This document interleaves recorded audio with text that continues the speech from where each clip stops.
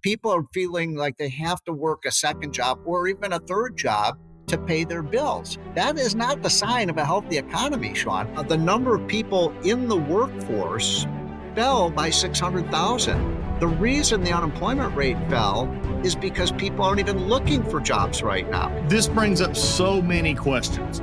How does the Secretary of Defense not communicate with the White House in a period of 5 days and nobody cares? 100%. How does the National Security Advisor, even if you take the president out of the loop, how does the National Security Advisor, Jake Sullivan, not know that there is nobody running the Defense Department? At that point, with nobody knowing him gone, there was no civilian control of the Department of Defense.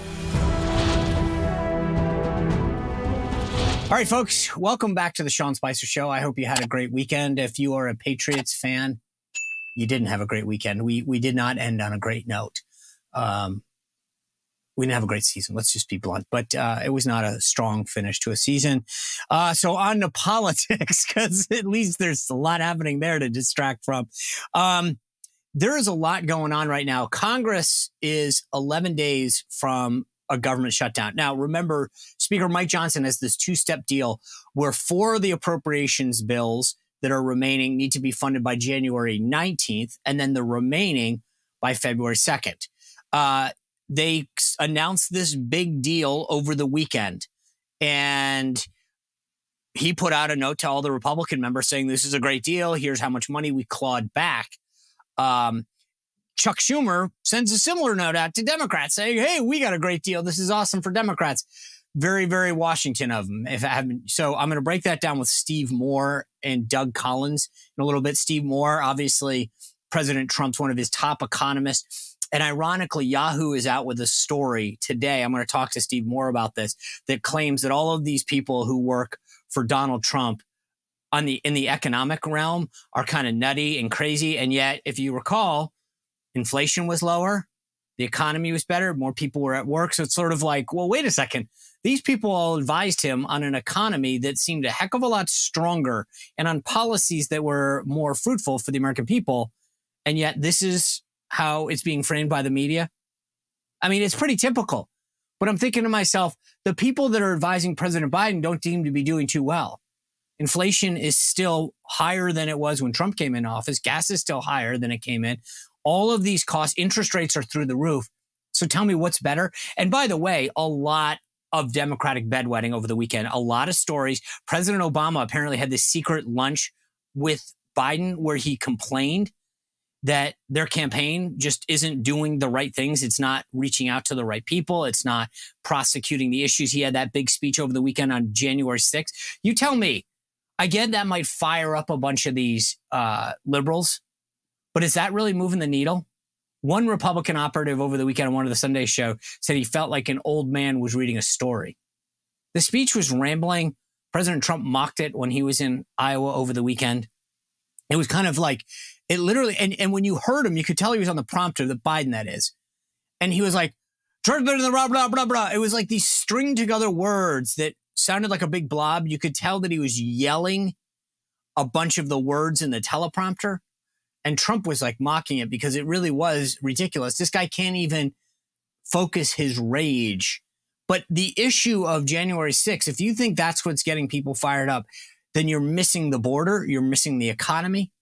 These folks in the administration think somehow the economy is just going to make itself better. There was a story in Axios this morning. I'm going to talk to Steve Moore about this in a minute. But one of the things that was in it is they just think that like within a few months, it'll turn around. Like somehow going to the grocery store won't have the same effect it's having on people now. It's pretty unbelievable. That's what they think. They think it's just a matter of time. That's all it is, folks. Just wait a little bit.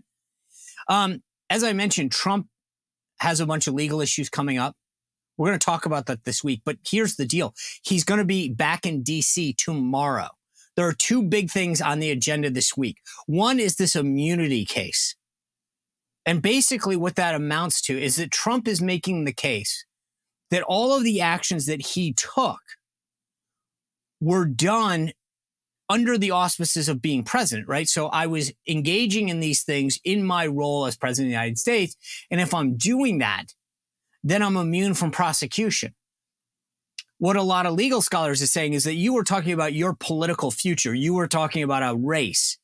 So you weren't talking about the business of the United States, your actions as president. You were talking about things and taking action in pursuit as a candidate for office. Now, from the legal people that I talked to, obviously Alan Dershowitz has been on the show, and he has said that Trump should have immunity. But a lot of the legal folks that I'm hearing from think this is the weakest of all the arguments. And I would argue it's probably the least impactful. Yes, if he were to get a ruling in his favor, I think everything else goes away. But that's not going to happen. The bigger one is this 14th Amendment thing to get him taken off the ballot. The Supreme Court agreed to hear that. The first motions are later this week, where they have to have their cases in. This is where I think the big thing is going to be, does the court rule 9-0 in some way, shape, or form? And they have to. I mean, the reality is the 14th Amendment, Section 3, is very vague about whether or not Trump's even the president, not just Trump, is bound by this. It talks about member of Congress and senator, elector. It doesn't mention president. And the framers were clear. They knew how to do this. Later on in Section 5, it talks about what the House can do to remedy this. It's pretty clear it needs a congressional action. So even liberals are arguing that he should not be taken off the ballot for this reason. And that, how the court gets into this, I think they're going to find some narrow way to say, well, we're not going to litigate whether he's an insurrectionist or not, because they don't want to get into that. They're going to argue regardless that he can't be taken off the ballot because there should be some other remedy that Congress should be putting in there, or some process. Anyway, that's what's happening out in that front. As part of the New Year resolutions, did you decide you want a little financial security, diversify your options? Well, I've got an idea for you. Go visit my friends at Bishop Gold Group. They are who I depend on when I wanted to diversify my account into precious metals. I called them up. I had a conversation about where I was in terms of my investment portfolio, where I was in terms of retirement. And we created a plan that involved precious metals, a mix of gold and silver. The best part about it is you can sit down and figure out what works for you. If you want to roll over an IRA, if you've got particular savings, if you want to hold it, if you want them to hold it, all of those things they can answer on the phone for you. And in these days of economic insecurity, this is the way to go. Diversify your account. Think about how you can add precious metals to that portfolio that you have, how you roll over that IRA or anything else. Give them a call right now, 844-984-1616, bishopgoldgroup.com/Sean, bishopgoldgroup.com/Sean for a special promotional offer. The other thing that I want to talk about with Doug Collins, as a guy that served, he's a colonel in the Air Force Reserve. He had served in the Navy prior to that. He was obviously a member of Congress. The Secretary of Defense checks himself or goes in I think it's the 27th of December for what they call an elective procedure. On the 1st of January, he goes into the ICU at Walter Reed Medical Center, doesn't tell anybody, for immense pain. He is put into the ICU and kept there for days. The Deputy Secretary, Kathleen Hicks, is in Puerto Rico on vacation. They finally tell her that some of the powers are being transferred to him, but not why. They never informed the National Security Advisor or the President of the United States that at a time when we're in multiple conflicts, monitoring them around the world, Ukraine, Israel, we're watching the South China Sea, Iran, we're firing weapons into Iraq during that period. No one tells the President of the United States that the Secretary of Defense is in the ICU. What is going on? And now, today, there's a little bit of outrage because the press had their feelings hurt. But there's a bigger issue here. The leader, the civilian head of the Department of Defense, the top of the chain of command, no one knows that he is unavailable, that he's out of commission. That's a problem. All right, so we're going to break down all the stuff that's going on in the economy with Steve Moore, one of President Trump's most trusted economic advisors. And then I want to get to a lot of the rest of the political stuff with Doug Collins, former Congressman from Georgia and chair of the Georgia state chapter of the America First Policy Institute. Let's get into it. Steve Moore, welcome to the show. Thanks for being with us. Hey, Sean, great to be with you. Thank you. So you are all economic stuff. I want to start you with a headline out of Axios today. It says President Biden's allies see an opening. Americans are now getting an actual pay raise even after inflation.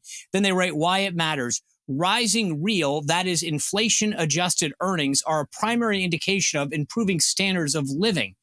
Do you agree with that?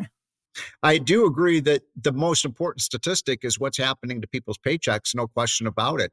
You have to look at what's happened over the last 3 years, and you have to look at what, when you look at the total inflation rate over that period, and then the pay increases of average Americans.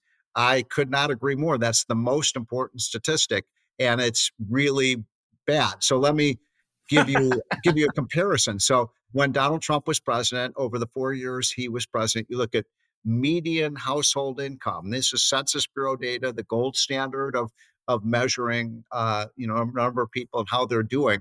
The average family, not the rich, the average family had a $6,000 increase in their income. That's a big increase, Sean, over 4 years, $6,000 adjusted for inflation.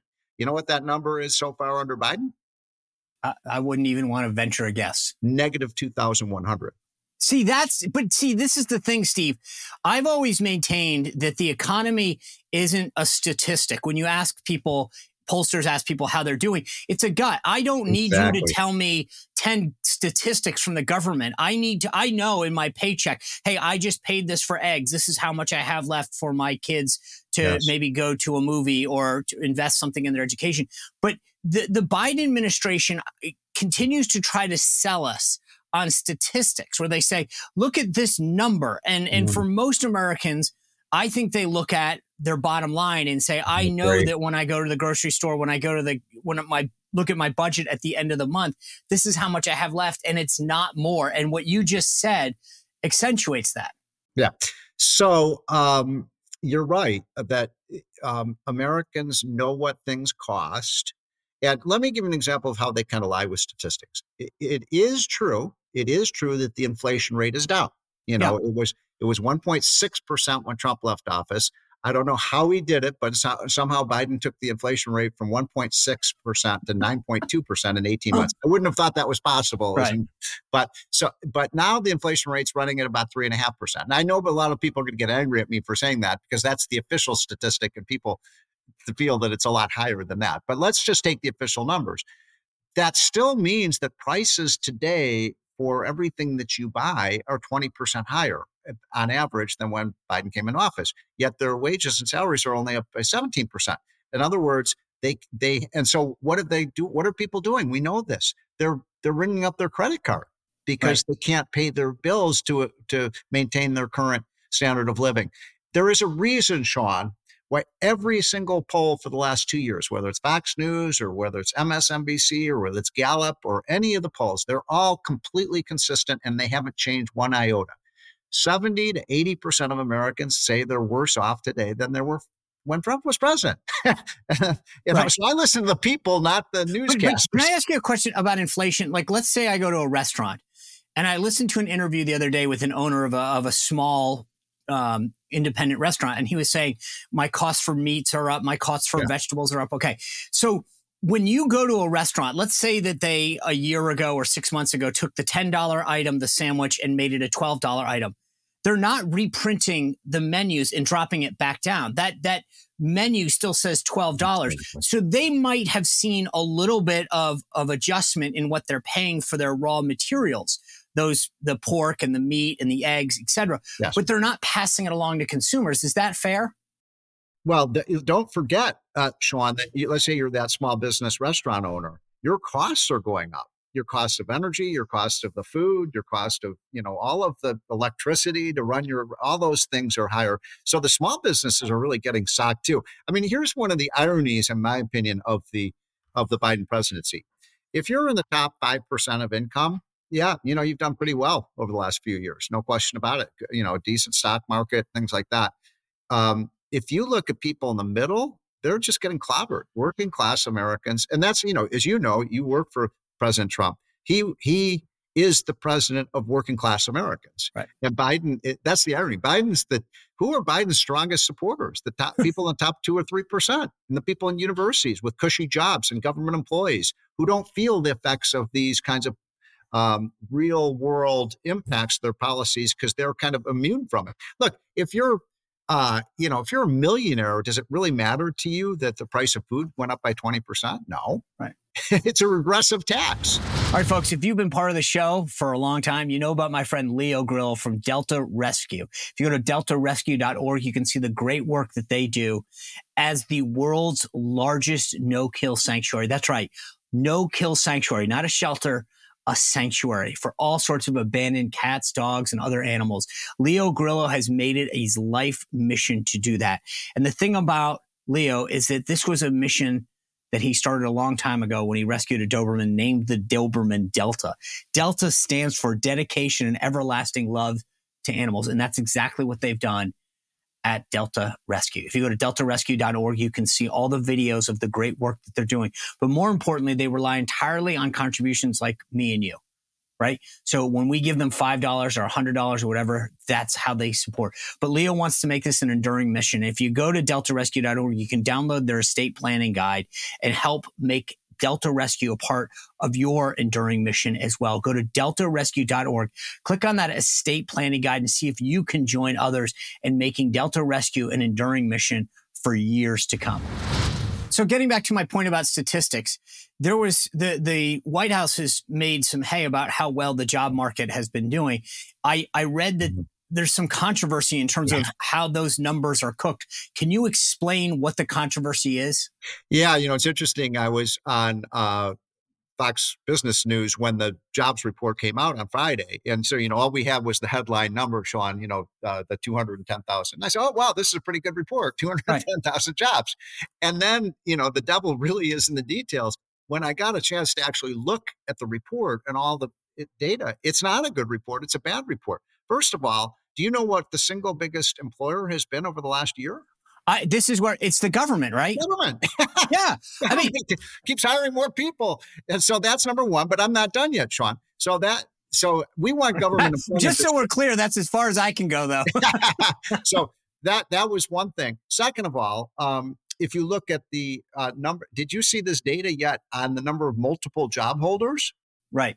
It's skyrocketing. In fact, the number of people who are just holding one job, that number fell. People, there's an old kind of joke about, I know there are a lot of jobs out there because I have 3 of them. And, people are feeling like they have to work a second job or even a third job to pay their bills. That is not the sign of a healthy economy, Sean. And then finally, the number of people in the workforce fell by 600,000. The reason the unemployment rate fell is because people aren't even looking for jobs right now. I think partly that's because Biden's passing out so much free money to people. There are a lot of people who don't have to work. So how much is interest rates? Are they playing? I mean, like the Biden White House seems frustrated. They're like, look, we have all these good numbers to sell people. And as I said, I just think that most people are saying, that's great. You're selling me a bumper sticker. Here's what's beneath the bumper sticker, and it's not good. But how much is this beyond what we've talked about, a function of interest rates being high and that affecting people's credit cards and adjustable mortgages, et cetera?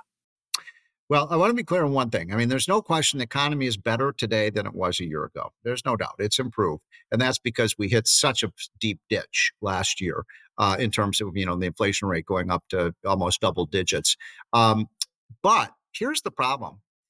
I think most Americans see what's happening in Washington. I mean, people don't pay that much attention to it, but they do see this obscene, massive increase. It's all borrowed. It's like a big bubble. Well, it's a bubble. I mean, that's the next thing I want to get to.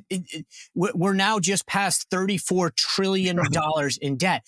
And the thing is, Steve, I have always believed that deficits matter. And I know that there's some, discussion with among economists, but the idea that you continue to pile up trillions, $34 trillion, there isn't a great country in the history of the universe that hasn't collapsed. Yeah. And I feel like both parties, let's just be blunt, both parties love to spend and we're not serious about it. And so number one, how concerned are you about the spending? Oh, well, the spending is, massively out of control. The Republicans just agreed to a new budget with Biden. I think Mike Johnson, the new speaker, did a pretty good job here, given the given the hand that he holds, let's face it, the Democrats, Chucky Schumer runs the Senate, Joe Biden runs the White House, Republicans have a tiny majority in the House. If you want to fix this budget, Mike Johnson, as good a speaker as he has been, he can't do it. We need a new president. If you don't get a new president, we are headed for $34 to $50 trillion. By the way, Sean, let's say you and I went out tonight and we had a big party and we had champagne and caviar and lobster and we were dancing on the tables and blah, blah, blah, and then we just paid for it with our credit card. That's great, except we're not going to be able to get out of bed the next morning. That's kind of what we're doing with our federal budget right now. Yeah. But the difference is that we wake up, we would, let's we have to pay our hypothetically, bills.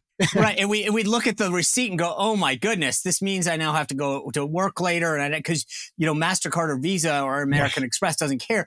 I feel like these guys taking a hangover pill before they go to bed. They wake up, they're like, let's do it again. Let's do it again. Yeah.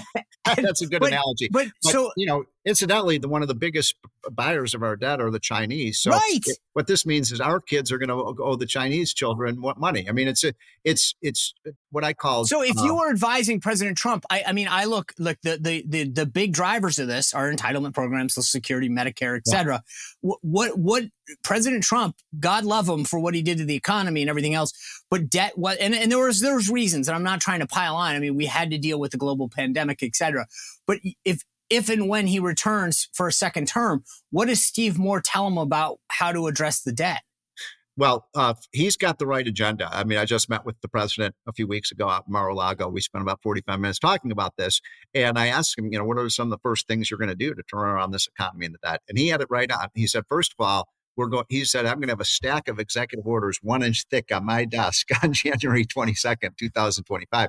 And we're going to reverse all these crazy executive orders that Biden has put into place, which have been nooses around the neck of our business. Because we have to grow. We have to grow the economy or we're never going to get the debt down. And then he said, look, we're going to drill. You're going to use American oil and gas. Think of how many people we could put employed in jobs. Think of how we could actually reduce our trade and our budget deficit. When you produce oil at home, guess what? You get tax revenues from that. You're not sending the money to Saudi Arabia and Iran and Russia. And then he's talking about, having some spending restraint in Washington. But you got to get the economy. You know this because you talked to Larry Kudlow, our mutual buddy. You got to get growth up. And there's no reason we can't have this economy growing at 3 to 4%, not the measly 1.5% it's grown under Biden. Oh, yeah. I mean, that's the thing. Last time we balanced the budget in the mid 90s, it was largely because we got things moving. But it does need to be coupled with spending restraint. That's right. I want to read you something funny because you just said that you had met with President Trump.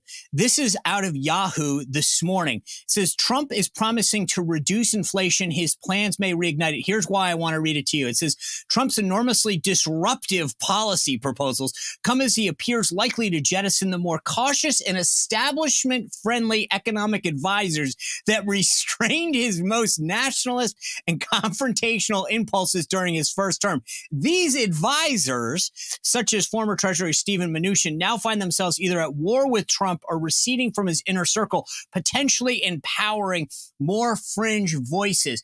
Are you one of those fringe voices, Steve Moore?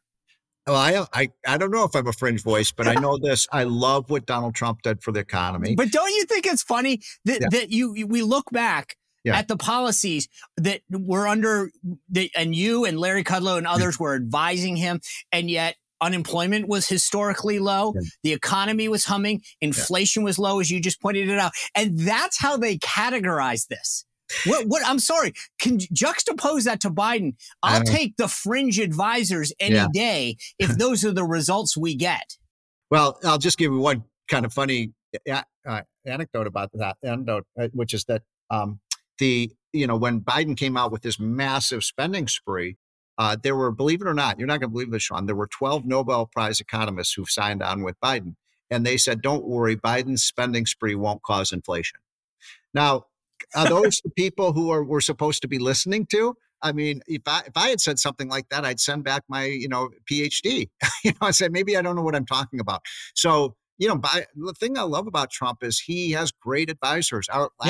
Larry Kudlow, some of the smartest people, Kevin Hassett, and great results, simple, by the way. Simple. This election is so simple. This is what I told Trump. You just do exactly what Ronald Reagan did in 1980. You look right in that camera when you're in front of 150 million people debating Joe Biden, and you ask the question, you know this question, right, Sean? Are you better off than you were 4 years ago? Right. Steve Moore, last question. This article in Yahoo says that President Trump will have to decide what to do with Jerome Powell. Never in history has a president fired a Fed chair. They're suggesting he might do it. Would you advise him to fire Jerome Powell? Oh, absolutely. I would get rid of Jerome Powell. I think there's so many good people. How about Larry Kudlow for the Fed? Sure. I'll do it. Steve Moore. There you go. You guys can battle it out. There's plenty of jobs. By the way, I told Trump that one of his biggest mistakes was appointing Jerome Powell in the first place. Powell's policies contributed to the 9% inflation that we haven't seen in 50 years in this country. Yeah. Steve Moore, thanks for joining us. Happy 2024. And I hope you keep advising President Trump, because we need more of those policies and less of the ones that we have. Thanks, Sean. You bet. All right, guys, most of us know what it's like to be without power, sometimes for an hour, maybe a day, a couple days after a natural disaster, a hurricane, a windstorm, whatever. But now national security experts are warning that our power grid is more vulnerable than ever. And they've identified 9 key substations, which, if attacked, they're saying we could lose power for months.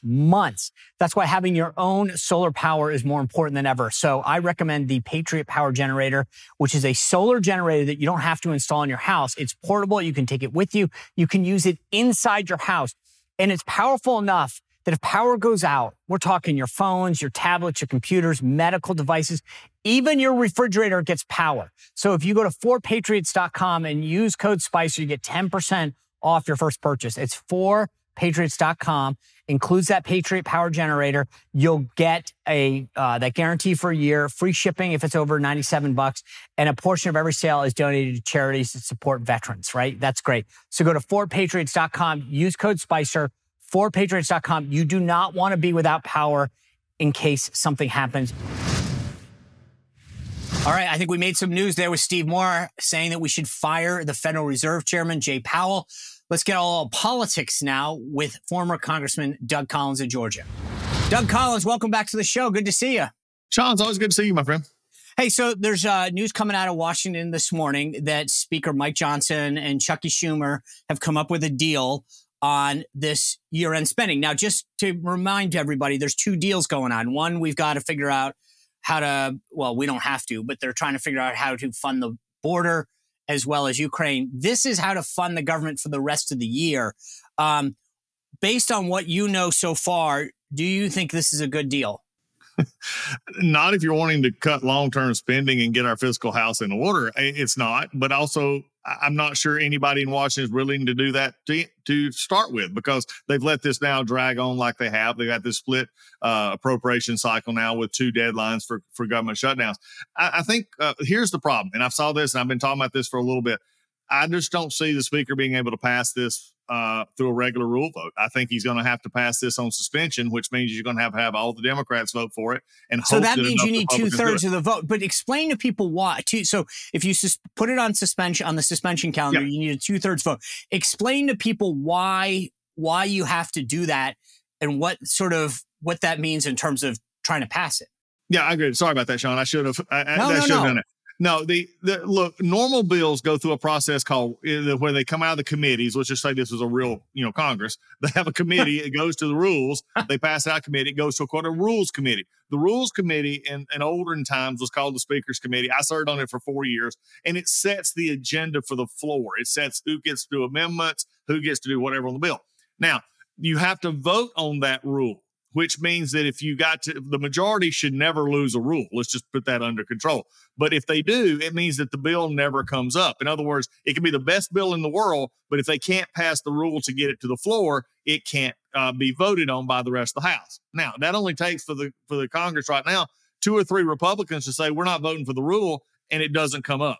So the alternative to pass this is what they did back in recently. It's also what McCarthy did back in September, is they will put it on suspension. A suspension says that if you can get 2/3 of the body to vote for it, then you don't go through the rules process. It's supposedly that everybody would agree. The problem here is that you'll have far more Democrats vote for this than Republicans.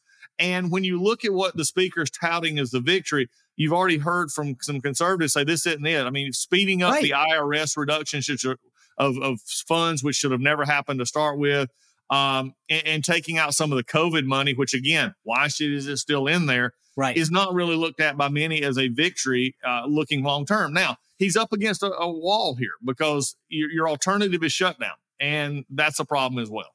Well, not just shutdown. And look, I get the position that he's in, right? He has ostensibly a 2-seat majority, although Majority Leader Steve Scalise is going to be out for the next few weeks getting cancer treatment. So that's a 1-seat majority. And by the way, Mike Johnson of Ohio moved up his resignation to January 21st. That actually will put you in a negative vote situation if you're the Speaker of the House.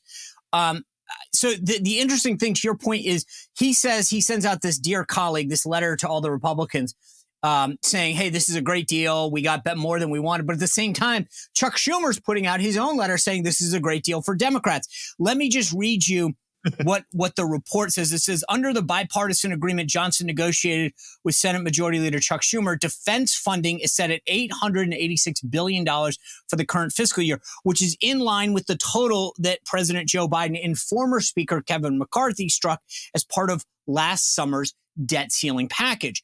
The accord pegs non-defense spending at nearly $773 billion. That total counts tens of billions of dollars agreed to alongside the debt limit package, the so-called side deal that conservatives tried to kill. So this sounds to me more like a push than anything else. Like all we've done is move the ball forward from where it was.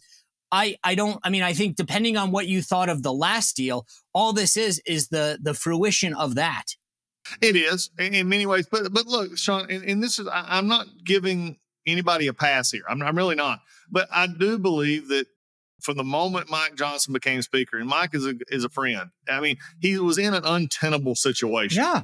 And because I'm going to say this, I don't think there's a workable majority in the House right now.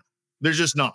Okay. There may be by name only, by name, but as far as workable majority, unless it is voting on, something that is just everybody would agree on that, ice cream is good. Even that you would have. Yeah, even that would be a problem, but it would be. He just doesn't have the numbers to play with. And the problem is that, with those being out, the number goes from 218 to 217, possibly 216. The problem is, though, is Democrats aren't moving. They're still about 212, I think it is, in the number. So the closer you get to 212, the closer the Democrats can have to controlling the floor. Right. But we've got to figure this out. My prediction right now, and it's something that I would hope would not happen, would be that you're going to see possibly a shutdown based on the first expense, which, by the way, is the Veterans Administration. So get ready for that. There's 4, right? There's 4, right? That go veterans, agriculture. I mean, and that's on the 19th of January. And then on February 2nd, you've got the entire rest of the appropriations bills. So that's the question. And I think it's interesting that you say, I don't envy anyone in this. I get the Freedom Caucus members in particular who are saying this is ridiculous. But at the same time, you go back to Speaker Johnson, or take Speaker Johnson out and fill in the blank with name and say, tell me what the solution is. Yeah. Because at some point, you've got to pass the House. Then you've got to get the Senate to agree to it. And I think the question is, what's the best possible deal you can get, considering that you've got a Democratic Senate and a Republican and a Democratic White House? The question I have for you is are Senate Republicans doing enough? That's the one area where I feel like those guys could stand up more. You would think they would, but they're not. Because look, they've passed out of committee 12 appropriation bills bipartisanly. Okay. Right. And remember, they only have to have 60 over there. The Senate's a different, animal when it comes to this, because one, they have the luxury of time on their side. Unless they're in cycle for this year, they're either 2 years or 4 years away from an election cycle, an eternity in politics. They can do things that the House really, can't do. But you're right. If they wanted to really stop this, the Republicans would just say, look, we're not going to give you the votes for cloture. And, that sort of shuts it all down. Then the question becomes, what is the realistic, game? What's the realistic ask? the border stuff, Biden is coming toward them on, because Biden understands politically. Well, let me rephrase this. His advisors understand that he's in deep trouble if he doesn't show any kind of form of closing the border. That's just a fact. And he'll withstand the fire from the left, because the left is not going to vote for anybody on the right. So they'll have to come back in border, or they just don't vote. So there's some leverage to be had here. But Sean, this is what you've been there. This is what's frustrating to me. You're 4 months roughly into a new fiscal year, and we're still fighting over what will be spent till September. I think you've heard, and that's fighting for 8 months. You can't do it. You can't do it this way. This is just not the way to do it. And here's an interesting point. And when I say about an unworkable House majority, the ag bill that's going to be up in the first batch, we couldn't pass off. And I say Republicans couldn't pass it on our own off the floor. Think about that one for a second. But so I guess the question is, do you basically come out and admit that our goal right now is to get, like, to your point, the fiscal year is from October 1st through September 30th, right? We are 4 months in to fiscal year 25, right? To 24, I'm sorry. 24. Yeah, we're still day to day at this point. I know. And so now to your point, right, that all of this discussion right now is to fund from basically February to September for the last 8 months. And then we got to do it all over again. Yep. Is in some ways the strategy maybe to come out and say, guys, here's the reality. We do not have the votes to do anything. Our goal is to stop the bleeding, is to literally just stop the bleeding between now and then. Yeah. And that's what because they got to at some point also communicate to the broader base what's going on. I think there's a lot of people who are looking for results. I had Chip Roy on the show the other day. He's like, we got to fight. I agree with him on that. But there's got to be some strategy right now. And I feel like it's like it's a ping pong game. We're watching it go from one side to another. We go through all these machinations, and then we end up with the same number. Like, I get it. Johnson's trying to tout this, but this is a push. And then on the Ukraine border stuff, I still have yet to understand. I get what we should be doing, which is a change in policy. And right now, the White House is doing a sleight of hand where they're basically trying to pump up the money that they send. And what people are forgetting on this is that they're going to say, we're sending more money to the border. That money is going to be used to process more asylum claims. We're still going to get people coming into this country. Yep. They're just going to get a court date in 2039. Yep. You're exactly right. Look, Chip's a friend. I like Chip a lot. My only problem is, and they would say, well, you don't ever show your final cards. Okay, I get it. But we've been doing this for so long. What are you fighting for? What do you accept? And I think this is going to be the issue for Republicans. And frankly, it's one of the issues for Democrats when the opposite, because I believe like next year, if we're looking for a Trump administration with a Republican Senate, and God forbid we lose the House, what are the Democrats in the House? What are they going to realistically look for? And I say this to say this, Chip, and now I agree we need to fight, but there has to be a method to the fight that just does simply go out. And you made this statement earlier. The base is looking for one thing. All they hear is, we won't accept. They don't understand the nuances of, if we say we're not going to accept number 10, but when it really and truly will accept number 7, that's when they don't understand. And I think we've got to look at this in bigger picture. Meaning that that's a win? Is that a win in your mind that we actually took a lower number? And we should be selling that as the win? No, I don't think there's a real win here. I'm going to be frank. I think this is just a problem for Republicans, because number one, we couldn't pass our own bills. Let's just be frank about that. Right. We couldn't pass it out of the House. So we're set with a Senate who has 60 votes in the pocket. So again, it's like trying to sell something and realizing that the person you're trying to sell it to knows the value of what you're selling. You're trying to cover it up and say, look, I've only got 10% margin here. They know you've got 20% margin. They don't care. They've got their votes in the pocket, and we couldn't pass our own bills. That's what I'm trying to say. I got two things I want to cover before we wrap. But the first is this weekend on Face the Nation, I've never seen a host so blatantly argue for the other side as Margaret Brennan did, the host of Moderator, whatever you want to call her on Face the Nation. She had Speaker Johnson on. Let me just play the clip. I focus the congressional resources on going ahead with an impeachment when they could be dealing with the actual issues here on the ground. Our Homeland Security Committee has done its job. They have a constitutional responsibility, a legal responsibility to investigate what is happening with the agency that they have oversight for. They've done that for a year, very methodically, carefully, in detail, and they've documented all that. I believe Secretary Mayorkas is an abject failure, but it's not because of incompetence. I believe he has done this intentionally. I think these are intentional policy decisions that he's made, and I think there must be accountability for that, and I can tell you the vast majority of Americans agree with us on that point. Brennan asks, the congressional resources going ahead with the impeachment when they could be dealing with the issues on the ground. Speaker Johnson replies, I believe Secretary Mayorkas is an abject failure. I believe he has done this intentionally. These are intentional decisions he has made, and I think there must be accountability for that. And then Brennan responds, you're going to impeach the guy you need to negotiate with. In other words, yeah, he might not be doing his job, and he may be doing this, but we're going to, that's your dereliction of duty. This is what we're up against. Fentanyl's flowing in. Terrorists are flowing in. Illegals are flowing into this country. And yet the media is, hey, how dare you go after Mayorkas? Yep. The only thing I'll just sort of say off the top is that must be the first time you've watched Margaret in a while, because she advocates for that other side of the Democrats all the time. Well, to be blunt, you're right. I don't watch. That's the one that. Yeah. You don't have to, because it's just obvious. Look, they don't get it. He's misused the law. He's not, parole is not meant for the way he's using it. Again, it's just a total disaster. I agree. I've been saying for 2.5 years that he would have been the one to impeach now, because he is, folks who used to work in the department will say he's a complete abject failure. In this. And I agree with Speaker Johnson in this.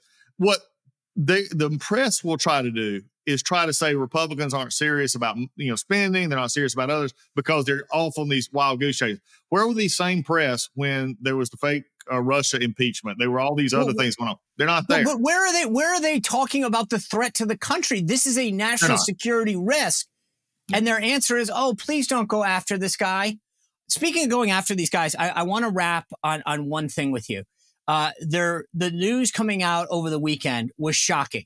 The Secretary of Defense, Lloyd Austin, checks himself into the hospital for what they call a routine procedure, which we still don't know what it is. A couple days later, on January 1st, he gets taken back to Walter Reed Medical Center and admitted to the ICU because of, quote, intense pain. He tells no one. A couple days later, he informs the Deputy Secretary of Defense, Kathleen Hicks, who's in Puerto Rico, by the way, on vacation, that she must assume his duties for no reason, doesn't say why, never informs the President of the United States until January 4th. And then on the 5th, we all find out that this is going on. Is this, to you, an instance where Lloyd Austin needs to resign? Yes. I don't see any way around this.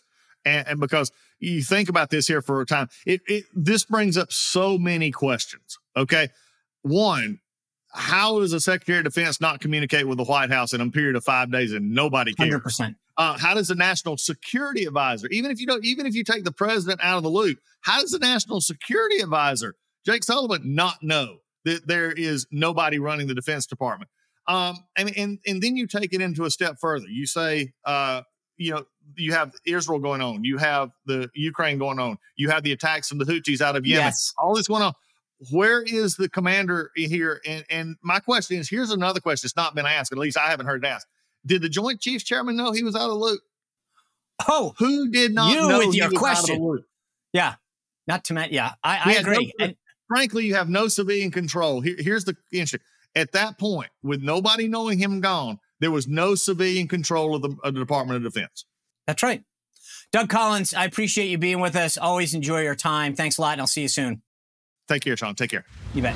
All right, folks. 2 amazing conversations. Steve Moore breaking it down. You heard him there very clearly. Trump should fire Jay Powell, the chairman of the Federal Reserve, if we get back into the White House. That's big news. Never happened before. I think we made some news there. And then Doug Collins, former congressman, talking about resigning and impeaching, is saying that Lloyd Austin, Secretary of Defense, should resign. Those are 2 big things. Hopefully the press will cover both of those. We've got a great week ahead. As I said, so much on the docket this week in terms of congressional spending, politically what's happening. You got a debate coming up Wednesday night on CNN. Don't even get me started. I'll break that down later in the week between DeSantis and Haley with Jake Tapper, a former Democratic staffer. This is what we're getting. So much to break down. Continue to text me if you want, 571-441-4991. Join my VIP group, SeanSpicerShow.com/VIP. We'll see you back here tomorrow on the Sean Spicer Show.